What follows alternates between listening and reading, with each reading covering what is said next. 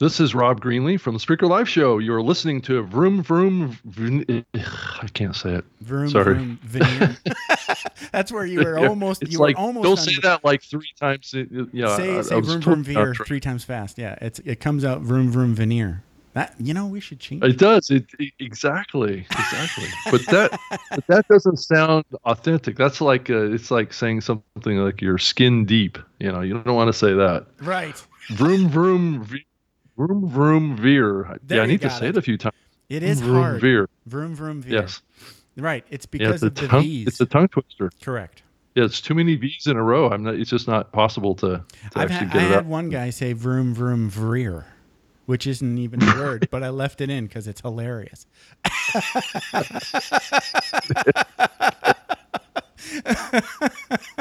Okay, well let's try again. Let's try it again here. This is Rob Greenlee from the Spreaker Live Show. You're listening to Vroom Vroom Veer with Jeff Smith. Well done, sir. Thank you. And I'm leaving all that outtake stuff in too. All right. So okay, sounds good. I'll be right back. Are you ready to thoughtfully steer away from your revved up, frenzied, and far too often scripted life? Then welcome to Vroom Vroom Veer with Jeff Smith, where he guides you down the road differently traveled by sharing unique experiences with guests who have managed to shift away from a life stuck on cruise control and veered their way into a more authentic and fulfilling one in all sorts of interesting and kind of remarkable ways. Get ready to Vroom Vroom Veer with your differently traveled road chauffeur, Jeff Smith.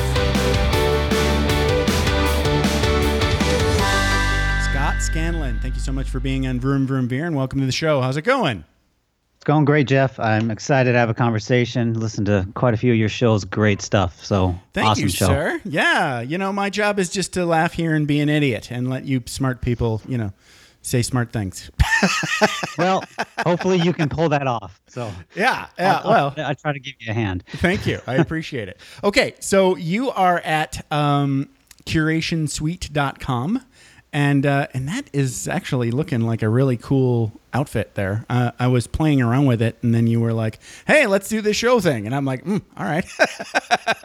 So talk a little bit about what you got going on at Curation Suite before we go back into your past and have a therapy session.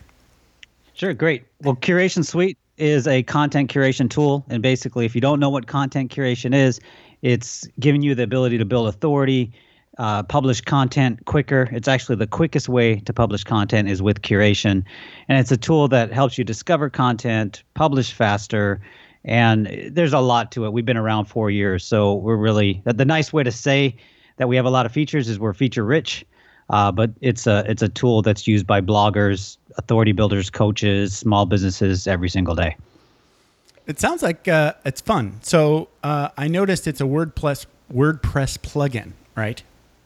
Yeah, at this time, although I'm not officially going to announce anything, but we're working on things behind the scenes that's going to be pretty exciting. So, well, that's neat. Still, most people are using WordPress, right? So, I think 80 or 90% of all the websites out there are now WordPress. So, it's not a bad place to be, right? I think your number is a little off, but I would say I'm spitballing as usual. Yeah, I think Facts it's are 30 to useless to me. 40%. But oh, really?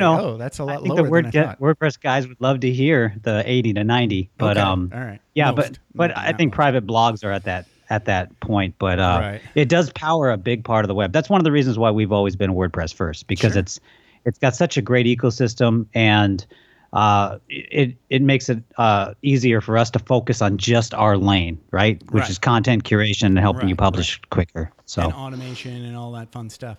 Okay, so we got a little taste of what's going on. We did a little bit of promo for Curation Suite, so now we can have some fun. Great. So let's go back in time and talk about Scott. I don't know, give us some fun, growth stories from when you were younger. I know you were in the military for a while. You want to talk a little bit about being in the Army? Yeah, I can give you just a brief overview. Some funny story. Yes. So I was on a terrible path in life. I didn't finish high school. And one day I woke up, some stuff happened, and I went to the Army recruiter and said I need to join the Army. I need to get out of here. Exactly. I was in the Air Force, and that is not an uncommon story. Yeah. And, So you know, I so get it. Yeah. I took everything, what he said, at faith, joined, and Wow. I had a great time. Shipped over to Italy, loved the Army. It changed my life, turned me around. I wouldn't be right. where I am today. Love the people. But I also realized pretty early on that I wasn't built for the Army. You know, you're not supposed to ask questions. You know, that's one of the biggest things. Right. Shut up in color is very big. Yeah. Yeah. In the military. And I always had a problem with that because I would be consistently questioning the efficiency of our U.S. Army. When we're in war, we would do really well. That's what I learned. You're right. This is before the modern era shipped over to Bosnia. So I got to see kind of the Army at an efficiency that when you're not at war or you're not in kind of some kind of mission that's critical, it's a whole different world. And it's very frustrating. I'm sure any vets would share that. That was a common theme that I noticed, and it started popping up. I think like Desert Storm time, the first Great War in the desert with Schwarzkopf and Daddy Bush, was the common theme at home after people came back from the deployment was everything works in the desert, everything works at war, right? It's like everybody's working really hard. Everybody's super committed. You know, anybody not working hard is shunned. Yeah, exactly. Yeah, it puts everybody in line. Everybody does their job. Everybody just lines up and does their job. You're right. You know, so kind of treat you like an adult is the other aspect. Exactly. So, a little bit. Yeah. Exactly. A little bit more. You know, the longer you're there, and I had 2 deployment experiences. I was in 59 days in Saudi Arabia during the end of that period. So it was 2002 before we went back in 2003 with W. Bush. And so I was part of that OEF-IEF. It was Operation, what was it? Southern Watch, Northern Watch. We were on Southern Watch. And one of my troopies I was in the personnel office, right? And she was just, I don't know where she was, like tall, blonde, E4, and was stationed at some base in California, and obviously had zero adult supervision at home. And she just thought she could talk to anybody anyway, and getting me in every day. Oh my God. After I fixed that, then it was a good deployment. Well, that's the other great thing about the service is you do meet a diverse range of people, and you're forced into situations. So that was my fondest memories of that time. Is actually it's the people, just the relationships, and that's what I remember from that. Right. I mean, and my job. Well, I didn't do my job because I knew about computers, but my job was. Yeah, you can get away with that in the Army. Yeah, especially back then, and this is in the late '90s. So I was a rarity. I was like. You can always get away with that in war. I had a friend that did that, but continue your story.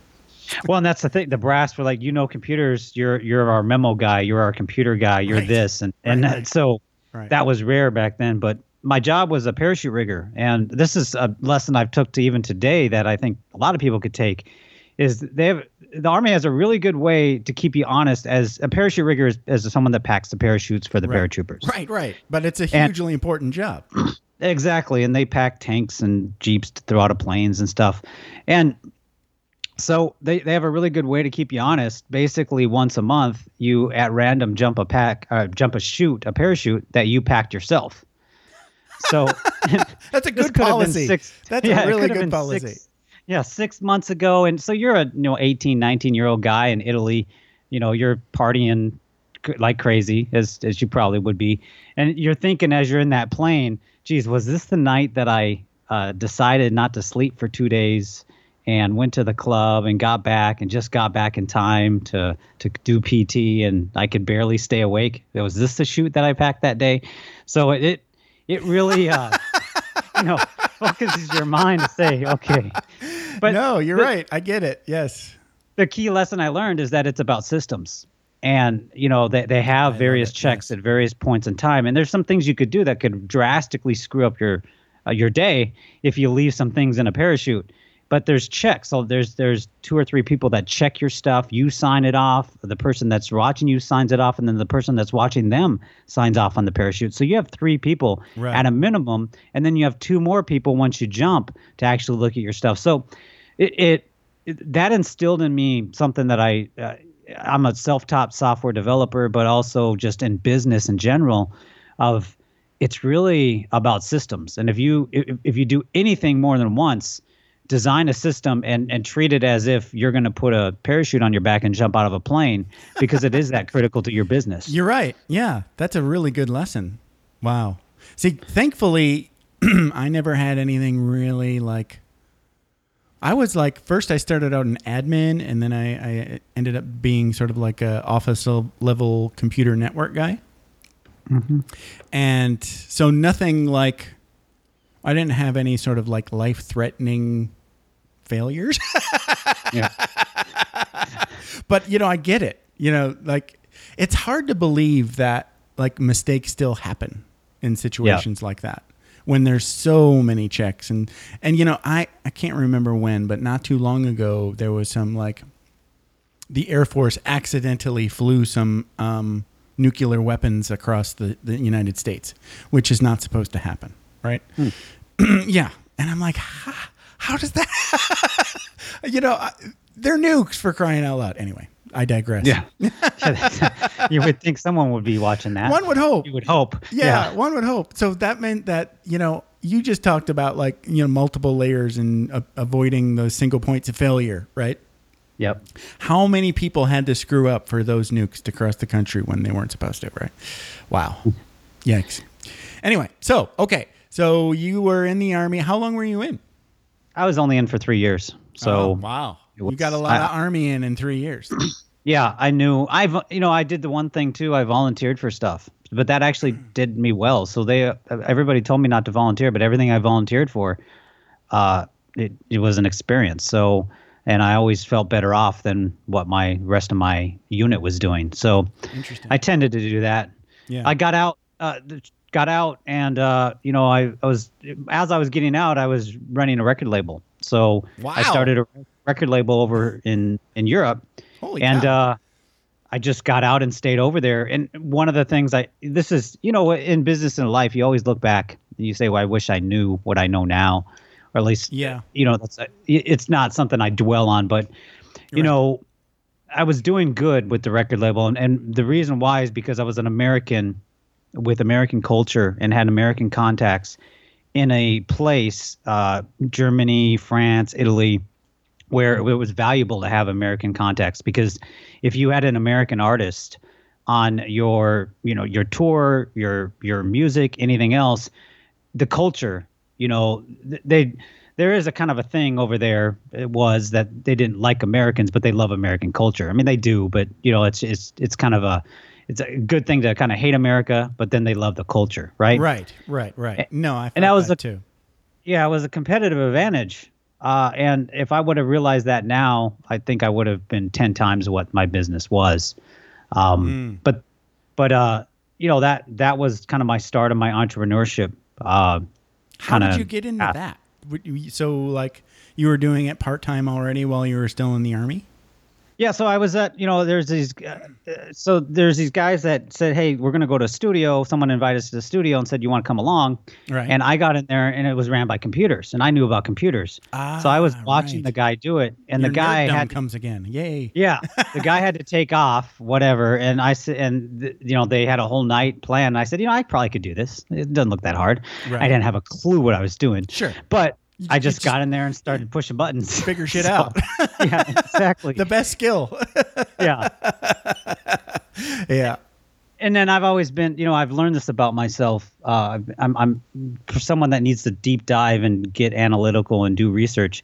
And the next day I did research, and I said, being a producer is not kind of where it's at. It's actually the person that owns the label and owns the rights and other stuff. So I said, I should focus more on the business, but still understand enough about the process to help out artists. So that's kind of where that's the start. Wow. That's just totally random, where you're just hanging out. Yeah.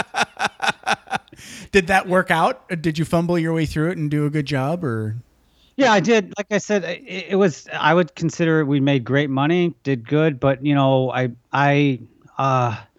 towards when I moved back to the States, as life happens, I met a woman and had a child, and that changed the path of my life. Of course. And that would be a veer.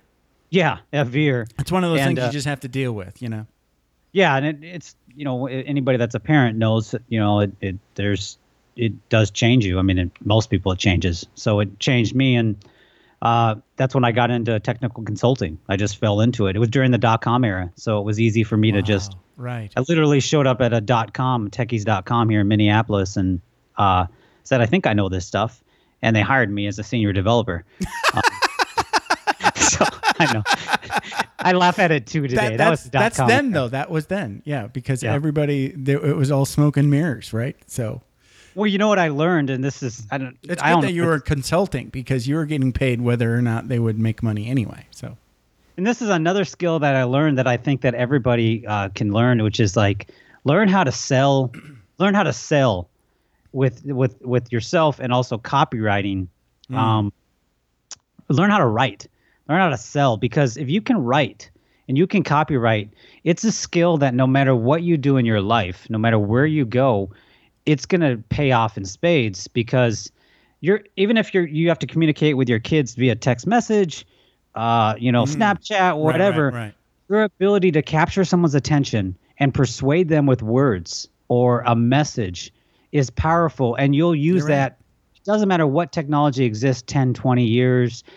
Your ability, if you understand the fundamentals of persuasion with writing and selling, you'll be off. You'll be well off, and you'll be able to use it in whatever you do. Right. And I mentioned that because what I learned is that after my .com era, I became a consultant for places like U.S. Bank, Wells Fargo, United Health Group, and I was working with an headhunting company that hired me out, and they started just sending me on interviews.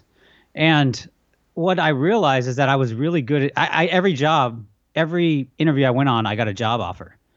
But what I realized after a while is they were sending me an interview so they could learn more about what they wanted at that job. So wait a minute. You have to explain this because that's funny. So they were sending you. So wait a minute. You were employed by a company. Yeah, I was a consultant. Oh, okay. Yeah. So you were. So I was a consultant for them, and right. You know how they work. They there's companies look for. I need a senior developer or someone to lead a development team. Right. And you're basically a high-level recruiter, basically headhunter, right? Well, they were, and then I was a technical consultant. So I was like the lead developer, technical consultant, leading development teams. Oh, okay. But they would say, okay, we got a job at an interview at U.S. Bank for a technical developer. Do you want to take it? And I'd take it. And I wasn't picky. I was very clear on the kind of thing I wanted to work on. Okay. But after a while, they started asking me, hey, I know this job isn't a fit for you, but could you go to this interview and then just share with us kind of what they share with you?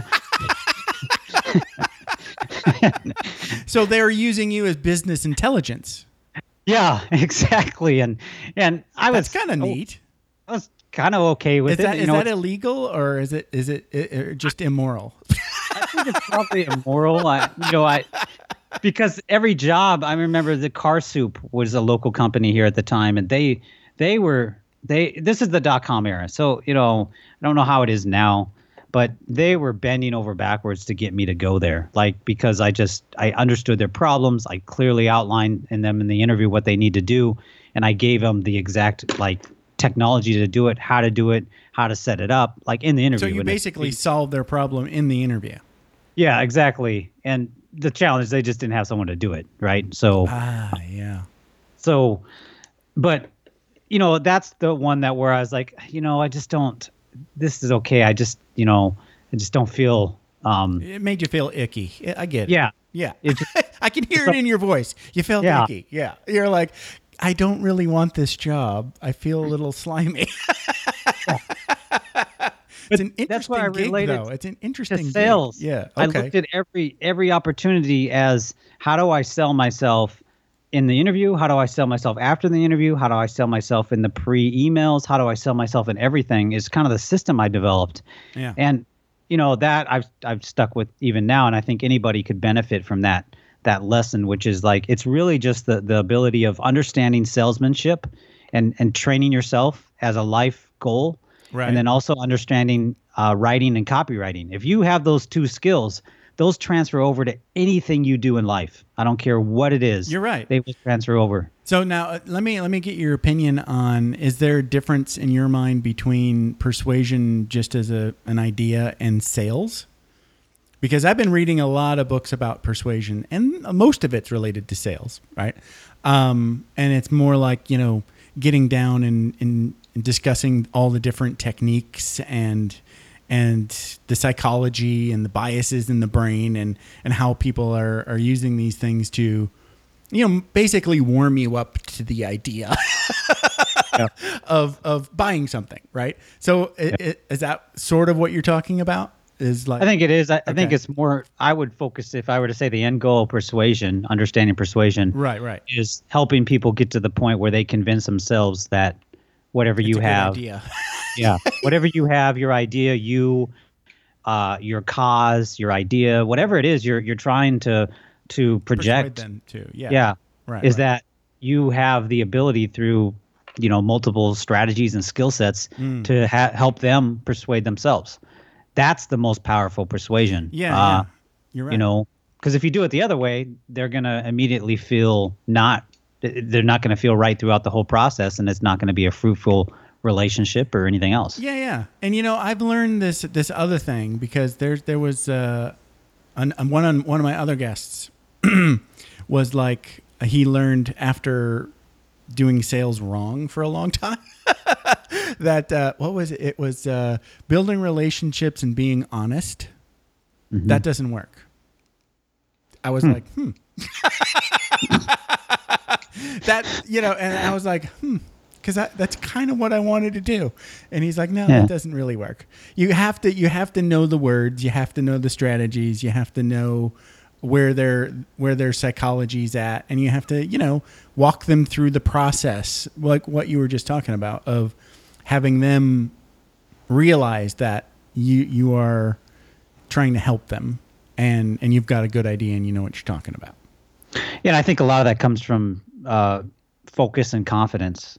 That's the other thing that I've learned as well, which is it's a constant problem today in today's world, focus. But I think if people get focused, they're going to get that confidence to be able to sell. And so, for instance, yesterday we have a part of our offering is we have a quick start package, which is one-on-one consulting, where I liken it to like riding a bike with content curation. We're going to start you with training wheels, but by the end, you're going to win the Tour de France, right? Whoa, nice. So it's one-on-one consulting, and we don't allow anybody just to buy it. We have to have a conversation. And I was talking to someone yesterday, and see, I have the confidence to say, look, what if we were to do this? We would be putting fuel on a fire that doesn't exist. So this isn't a fit for you. Where I could have went the other direction, and definitely I could have just said, this will work, but my confidence and just understanding the nature of persuasion and value really came from, look, plus I wouldn't feel right anyways. So it was first a business decision, but it's just more of having a confidence and focus of like, look, this isn't a fit. So while we could move you through the sales process and most likely close the sale here, it's really not the right thing to do. There's a right thing to do is let's see if we can provide value another way, and then get you to the point where maybe this might be a fit. Right. So that's nice. Yeah.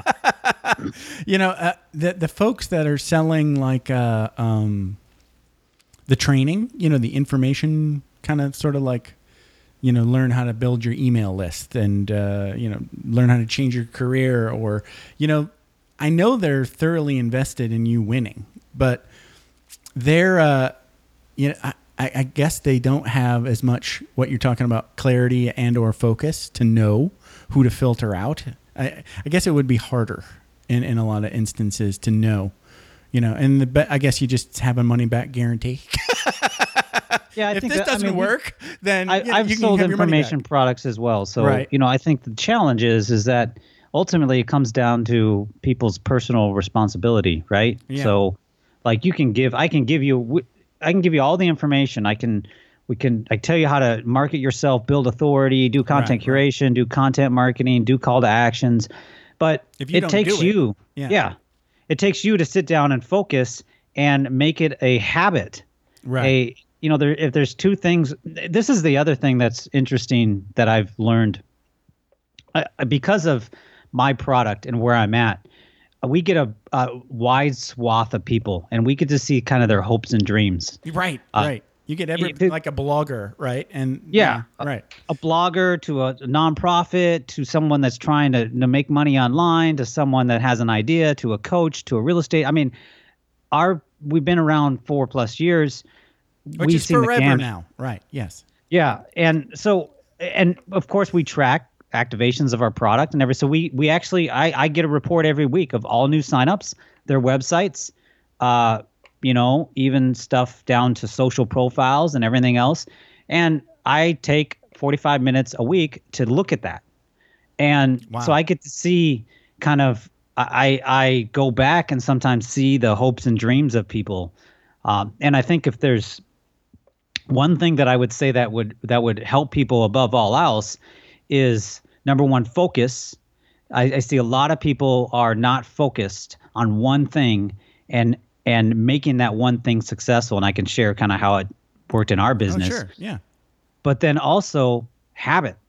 It's about It's today's more about world. process, right? Is that where your habit? It's just like, yeah, go ahead. No, I wouldn't even say it's about it's what wins in today's world, no matter what, is focus and consistency. Mm-hmm. If you can consistently show up on what you're focused about building authority or what you're focused on doing, you're going to do better than 90% of the people out there. Right. Just because in this modern era and even the next generation that's coming up, their focus on a core thing, idea, goal, is very hard because they've got a phone, they've got a tablet, they've got maybe an iWatch. They've got other so things. many million distractions. It's fragmented attention, right? Yeah, and I heard this in an interview yesterday. These companies, these tech companies, they're not really in it. I mean, they're designing psychology triggers to make you hooked. So Snapchat's a good one with their streaks, right? If you have a teenager or even a younger adult, that Snapchat is where they're at, and basically they've induced the ability for you to show up every day to have your streak, because if you don't, there's shame to it, and it's embedded into the the culture of the youth. Wow, that is next level evil. A little. Yeah. So it's getting. I mean, I was actually happy with I have a freshman daughter in high school, and I was actually happy to hear from her this last week. She said, "Look, I'm not checking on streaks anymore. I don't care. I'm focused on tennis." And I'm like, great. Wow. I'm glad you kind of realized it yourself. She pulled her head out of the bucket. Yes. Yeah. It is so dangerous. I had a buddy who is like a real successful blogger, and he was on my show, and he talked about Facebook and how all those social sort of like the psychological embedments, that they do, where you're always sort of like get that little like psychological itch to go check your notifications and your likes and stuff. He's like, I just had to shut it off because at the end of the day, I really didn't give a shit about any of that stuff. Exactly. And that's, and so when I see this 10,000 foot overview of the hopes and dreams, right. If there's one, if anybody's, we haven't talked about the product or curation or anything else, but if you bought our product, my number one advice is, it's a great product. It does what it says. I don't build our products to sit on the digital shelf collecting dust. Right. We build it for it to be used. But if there's one thing there's two things, which was number one, put it in your schedule that you're going to do the end result, which is publishing, and then focus on that and make it a habit. If you schedule time with yourself, a half hour, 8:30 in the morning, whatever time you have, it doesn't matter. Yeah. And you make it happen, you're going to be at 90% more than what most people are in today's day. And when I say focus, I mean put your phone in a drawer, shut down everything else, shut down your email, and focus on that one task. You know, that's made the biggest change in my business, and everything we accomplish is just it's pretty focus rare and that people, and then the other thing I think that you're getting at is you're kind of like well, maybe you are, maybe you're not, but there's this idea, and it's that I read about in Scott Adams' book, the Dilbert guy. He wrote a self-help book of all things. It's hilarious. But he was just like, I think his byline was something like, goals are stupid, right? Yeah. So instead of having a goal to post or publish so many pieces of curated content a week, build a process or what you're calling a habit and put it on your calendar and just do it, right? And every time you run through your habit, you give yourself a little, yay, and move on, right? That's a process, right? And you win regardless of what happens with that content, right? You're not worried about like some sort of growth or anything else, or are there some other kind of sort of like it might happen metric, right? It's just I'm focused on doing the thing that I'm in control of. Well, that's an example. I've 3 or 4, I have 5 or 6 actually unfinished novels, and one of the things 5 or 6. Wow. Yeah. So, and I could show you my bookshelf of probably 30 how to write books, how to write a novel books, all tips and everything else. Right. And here's the only thing that matters actually, is the only way a book gets done is if you write. So, sounds so simple, right? Yeah, and all these books, they all have these different tips and everything else. But the bottom line, what it really comes down to is, did you write today, and do you have your first draft? Right. That's all. So really, it's pretty simple. I mean, yeah, some strategies help, but ultimately, what I realized is, I said, if this is a goal I want, and this is something that I really want to do, I need to sit down every day and write 2,000 words, 1,000 to 2,000 words a day, regardless of what's going on. That's what needs to happen. That's a really good, it's a good metaphor on a lot of things and how to do it today. Yeah. Well, I've always kind of hated goals, so I liked it. I mean, you still have a goal, right? I mean, it's kind of hard to talk about, but the thing that I like about it is when you don't meet a goal that was maybe like a stretch or something else, then you're going to feel, it's just the psychology of the whole idea, if you know what I'm talking about, right? When you have like a traditional goal set up and let's say you miss it, then you're going to feel like shit.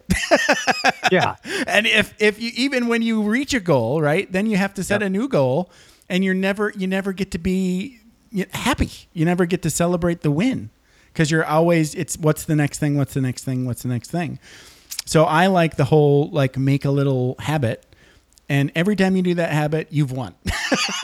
No, I think that's great. I think the other thing that you're kind of subtly mixing in, and this isn't, I'm anti-guru. I'm anti kind of, I don't like the woo-woo self-help stuff. I never have. I just feel I don't need it. So it doesn't work for me. I don't need a vision board. Yeah, I've never done that stuff either. I do like meditation, but usually that positive woo-woo stuff is a little like, gets old really quick. Yeah, but I agree. I like medication too, because I get a huge benefit from it and everything else. So I'm into that stuff. Did you say medication or meditation? Both. No. No, not medication. So I'm. Yeah, me neither.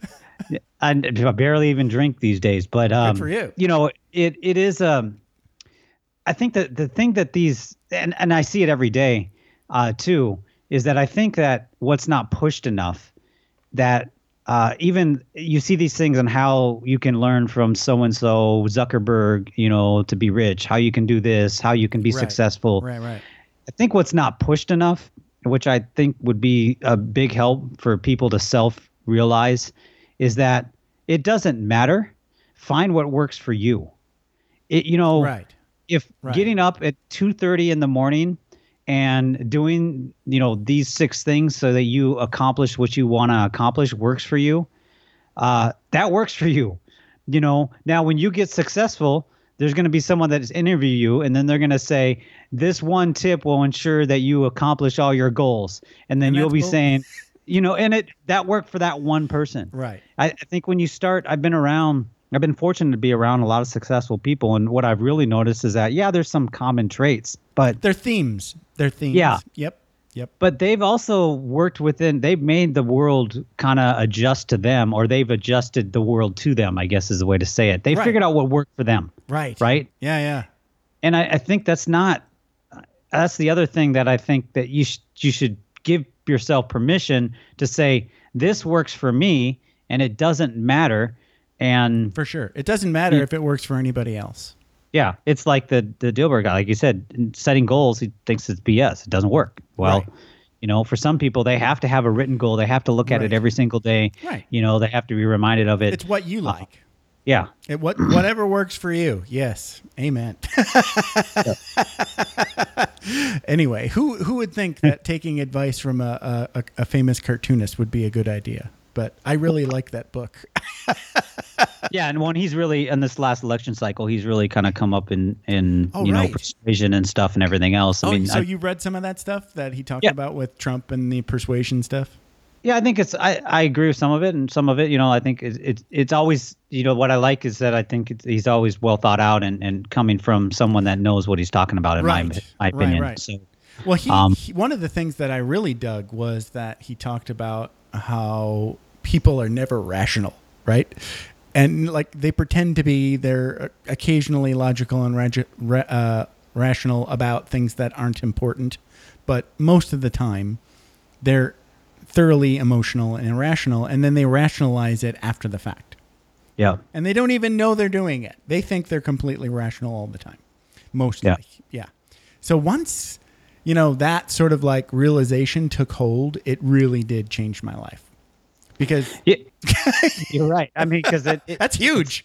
When you realize it, well, I'm kind of that way, but then also that means everybody else kind of is. And so I need to play to that, or not play. I guess I need to play to that. It's why persuasion works. Yeah, exactly. Because, everybody else knew this. And I was the idiot until I was 48 years old, or however old I was when I read the book. I'd learned bits and pieces of it, but I was still banging my head against the wall in this advanced age of 47 or whatever I was, about why people are never rational, Oh, well, maybe they weren't meant to be, or who cares? Yeah. They're not, so it's just a big aha moment for me. Oh, exactly. Well, I think those come throughout life. So I'm still getting those, and I still go, oh, geez, I wish I would have known that even 2 minutes ago. Yeah, you never stop learning. So occasionally you still enjoy the Zen-like flow of developing when you have time. So do you still what sort of coding do you do? So I built the first version of Curate. I actually built a traffic called Curation Traffic. So we were running a digital agency at the time, and I had a daily podcast called Defining New Media, 15 to 20 minutes. And it took me, even if I outsourced it, it took me 20 or 30 minutes to kind of get everything together to publish. And I just said, it's got to be quicker. And I went to a developer and I said, here's what I want to build, a curation tool that does this. And came back and said, it's not possible. And I was a developer. I said, I know it's possible. And I said, you know what? I'm just going to build it. So I built it in a weekend, put it on the market on Monday. So this is Curation Traffic. Now, we already had your MVP, your minimally viable product. Yeah. And we had an audience already. We were already doing content marketing, blogging, everything else. Was doing the podcast. So put it on the market on Monday, and it sold Monday, and it continued to sell. Wow. And that means it works. Yeah. And you don't need to B test. You've got something that works right out the gate. Then you've got something, right? It's pretty rare. That's what that's how we launch products now. Typically, is I have this idea. And, we kind of create it, and then we beta launch it, and it does well or it doesn't. We've had one failed product launch out of, I think, 7 that we've done. So not bad. That's pretty damn good. Yeah. So, and what we were about a year into it, maybe a little bit less. We had this thing called Curation Traffic out there doing pretty well. And then we were still doing consulting, and I didn't really enjoy the consulting we were doing. I enjoyed it, but we overcommitted ourselves on everything, and I didn't see a way out of it. I remember saying to the small team we had and my partner at the time, if we're so smart on this marketing stuff and we think we know what we're doing, why don't we just shutter all the consulting and let's just, I think there's something with this curation thing. But this curation traffic it's wrongly pitched. It's pitched in an internet marketing way. It doesn't have the features it wants, but I think there's an opportunity here for growth. And there's space here. I said, I've got an idea for a curation suite, and here's the vision. I said, if we're so smart, let's just shut off everything and just focus. We're focused. This is the first time in my business life I've been, in real estate and everything else where focus, I learned the value of focus, is when we were doing 10,000 different things with UBrand Inc., consulting, other stuff, selling information products. But when we shuttered everything and just focused on Curation Suite, that drastically changed everything. Because we had a core focus. We said, this is what we need to build authority on. This is what we need to build value on. And I built the first version of Curation Suite. And, there's something, I don't know if there's other coders that are listening or anybody that's coded, but what I find when I code, I get into like this Zen-like state of like nothing. There's a sense of accomplishment. You're figuring out an idea. Sometimes it gets challenging. Sometimes you actually hit yourself in the head and say, okay, I got to be smarter than the code because you did something stupid. But there's this whole process that you go through, and you kind of get into this zone that I've yet to been able to find. Well, I found with a couple other things, I figured out how to put myself in that zone. But coding was the first zone that I could get in that was focus. And I still enjoy it to this day. It's just the problem is that my value goes beyond coding. Right. So even the next iteration of what we're building now, I spent a weekend kind of learning it enough that I could speak to developers and tell them, here's what needs to be done. Right. So that's the benefit I have. Yeah. Ordinarily, right. I would have just said, you know what, I'm just going to do it because I want to learn this. And this is a skill set I don't have. But then I thought, where do I need to be placed value-wise? And where we're going. You would be working in the business and not on the business, right? So, yeah. No, that makes sense. Wow. So what I had an idea was, are you a fan of Tim Ferriss at all? I know you don't like gurus, but I like Tim Ferriss. Yeah, I guess I'm not the wrong way is I'm not a fan of gurus. It's just I'm the woo-woo. That's the I don't know gotcha. the right word. So you don't like Deepak Chopra or Wayne Dyer or those guys? I actually do like Deepak Chopra. He's very woo-woo, dude. Yeah. It's okay, here's what I don't like feel like I'm in a cult. That's what I don't like. Oh, okay. So, going to like a meeting. A Tony Robbins thing. Yeah, Tony Robbins. And Tony Robbins stuff is great. You actually don't want to go to his cult-like meetings. Yeah, I just don't. It makes me feel very a good idea. Yeah. No, I get it. I know people get enjoyment out. I'm not knocking it, but for me, it just makes me feel very. I don't get it. I don't get anything from it, and I just feel like, okay, this is weird. Okay. So I love Tim Ferriss. His stuff is the 4-hour work week. A lot of his things changed my thinking. Right. I don't think anybody works 4 hours, and even if they did, I don't think. No. That's he'll BS you forever. I think it was just a marketing thing. But he'll defend it forever. Yeah. But anyway, no, he does this thing where it's called the 5 bullet Friday. Yep. And get that every day. Every Friday. You get it every Friday. Isn't that's like a manual version of curation, right? Or am I getting that wrong? No, that's exactly. This is the thing about curation is that everybody is doing it. They're just not calling it curation. Right. They're calling it reporting, or they're just sending out a roundup. So I would consider that a roundup email of the top 5 bullet points, and usually it's an interview or stuff that he found interesting. Right. And the reason why curation, this is so really there's 3 type of people that are probably listening, which is people that, let's assume you believe in content marketing and inbound marketing, right? So you've either tried it in the past and it didn't work, you've never tried it, or you're a seasoned content marketer. And all 3 of those people, curation can work because it's the quickest form of content you can do because it's stemming from another source, either a video, an image, a story, It could be post? a blog A post, podcast?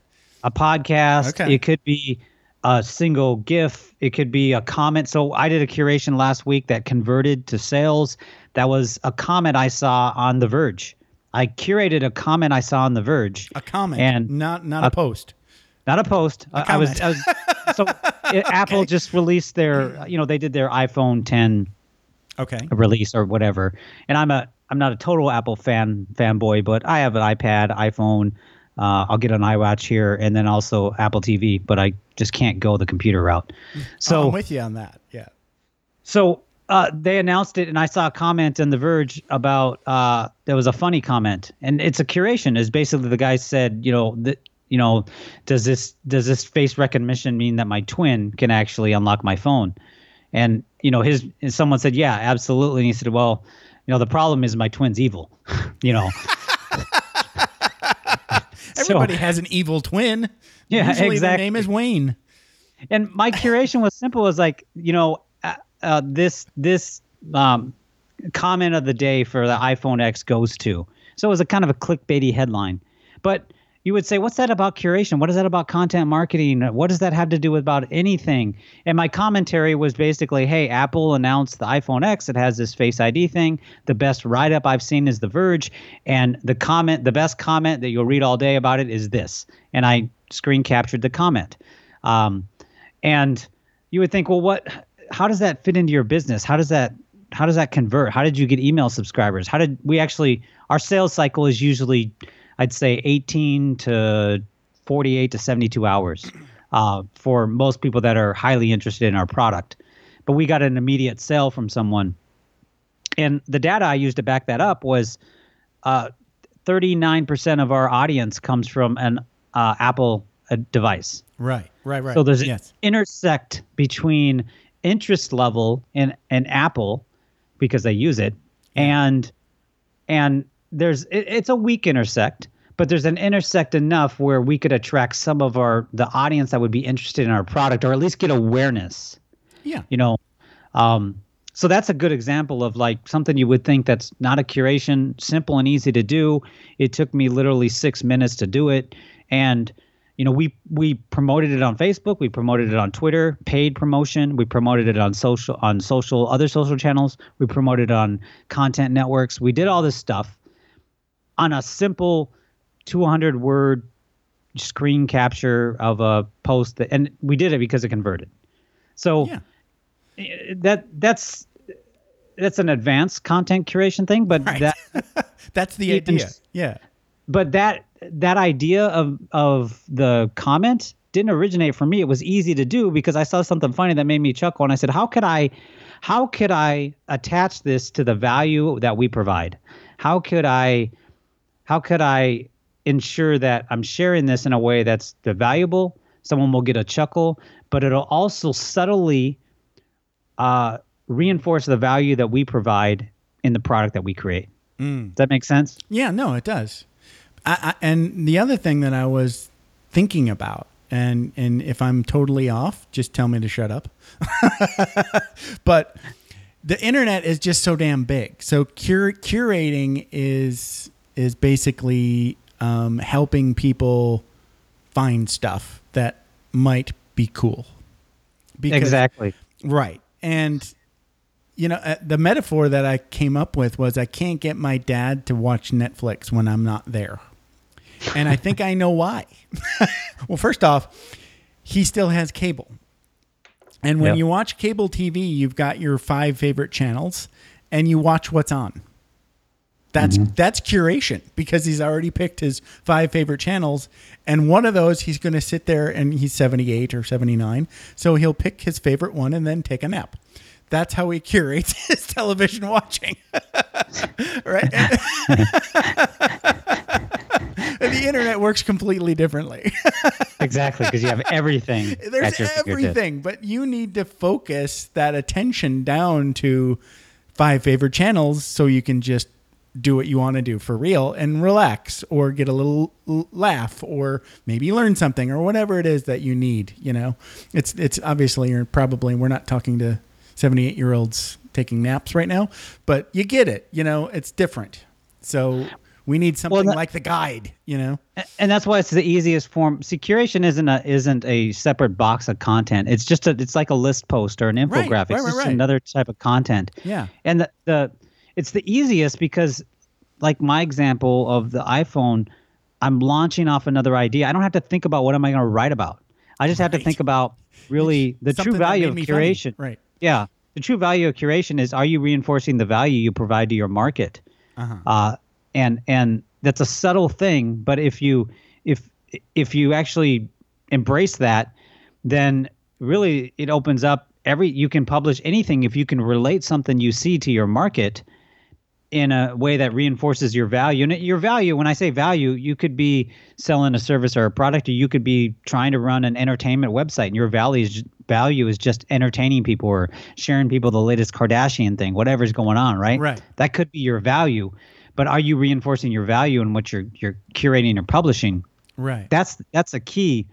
I think the other key, and this is something that often people ask, is well, there's two things, which is I don't have anything to curate. I can answer that question here in a second. But if there's one mind shift I would give to people that would help people if they're having any challenge with digital marketing or inbound marketing or conversion, is stop thinking, if you're thinking about traffic at all, generating traffic, how do I generate traffic? Your focus traffic should be audience. How do I build an audience? Right.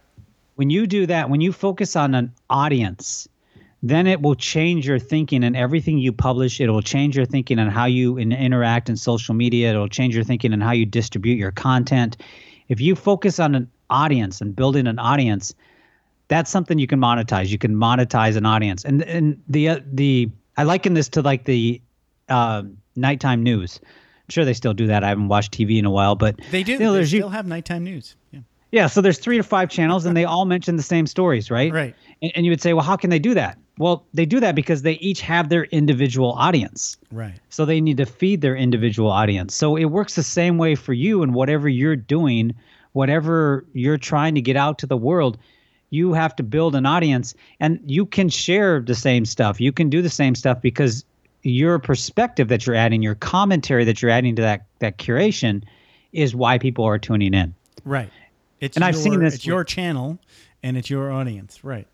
And I've seen this with, you talked about Tim Ferriss and his 5 points. I've seen him share stuff, and then I subscribe to a lot of emails. And every now and then I'll come across like him sharing kind of the same stuff that someone else is sharing, right? Doesn't and I don't matter. know if it doesn't matter because they have individual audiences, right? Right. So that's one of the kind of higher level tips that I give to people if they're having any struggle of how to figure out the digital marketing minefield. No, yeah, I get it. And like from a podcasting standpoint, that would be an interesting way to sort of like every time I have a show, right, there is a whole world of stuff that each guest has, right? So my the blog post that goes with each show is like a miniature curation, right? It's like 7 little bullet points of stuff we talked about. It's got links and things like that, so that's definitely something for podcasters to think about too. Yeah, I think I think you could do the easiest podcast is do a daily podcast where you curate the top stories in your market or your niche or what you're talking about. Right. Okay. and just do that consistently and start tracking. And, you'll find today, if you're passionate about something and you're consistent, you can build an audience. If you have any teenagers around, younger than preteens, their stars are not movie stars or musicians. PewDiePie.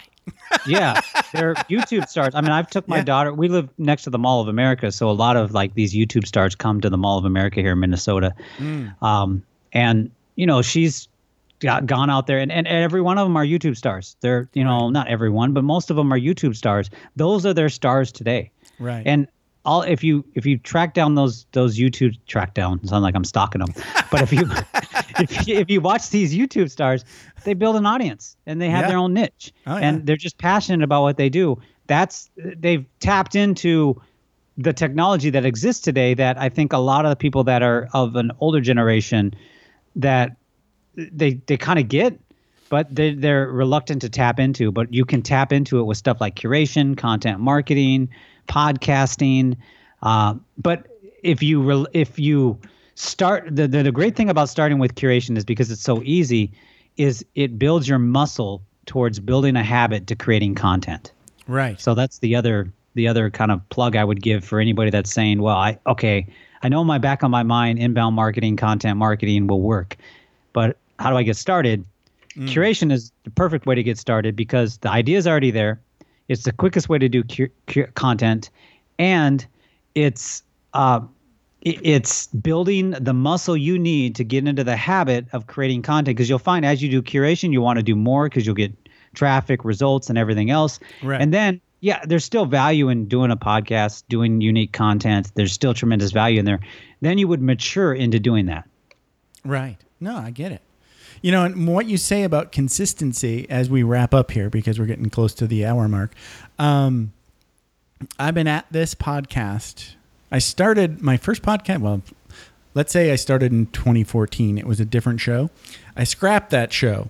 So this show has been consistent every Monday without fail. It might have been a rerun, but without fail since 2015. And a ton of those folks that started with me in 2014 are gone, you know. So consistency pays, you know, even if, you know, your show's a shit show, maybe mine isn't, maybe it's not, but consistency pays off because I can see my, now I'm going to say traffic because that's the only measure I have, but yep. It's consistently growing. You know, so consistency does pay off. I definitely agree with you on that. Well, and that's the thing. I mean, you know, for the longest time, we consistently threw shit against the wall. Right. Sometimes, yeah, right. You know, and we just powered through. It helps, right? Yeah. So, I mean, if you go back and look at the history of us early 1 year, first year, 2 year mark of Curation Suite, you just see all over the map because we were just throwing stuff against the wall, seeing what works. But we showed up every single day. Right. We showed up. So yeah. It's like, well, you're either going to pay attention to me or you're going to completely turn me off. Right. And you're going to get some kind of value or not, but you're going to see me. I'm going to be there. So, you know. Yeah, it's true. There's power in that. It's true. Did you ever hear the in the Army, did you ever hear the term WAG? No, don't know that. What's the term? WAG is wild ass guess. Oh yeah. So the boss would come in and go, you know, I know you don't know, but give me a WAG. Yeah. And then you would go, can I take 5 minutes to develop my WAG? And he'd like, take 10. And then you'd have to go and report your WAG. That's not something I want to hear from artillery or the Air Force. It's like, where do I drop these bombs? I don't know. I don't know. Let's figure that out. Yeah, over there somewhere, I think. Where's the bad guy? Can you give me a WAG? Yeah. Scott, this has been great. So if people want to touch base with you, I can check you out at curationsuite.com. Is there any other places where they can connect with you that you want to share? No, that's the best place. You'll find, if you dive in, you'll find everywhere to get in touch with us. More places than you probably want to get in touch with us there. Roger that. This has been a blast, Scott. I appreciate you hanging out with me. Thanks, Jeff. Awesome show. Had a great time. All right. Thanks. Thanks for taking the time to ride along with us on another episode of Vroom Vroom Veer. For podcast info and show notes, be sure to head over to vvveer.com. That's VVER.com. Man, that's fun to say. And we'll catch up with you next time here on Vroom Vroom Veer.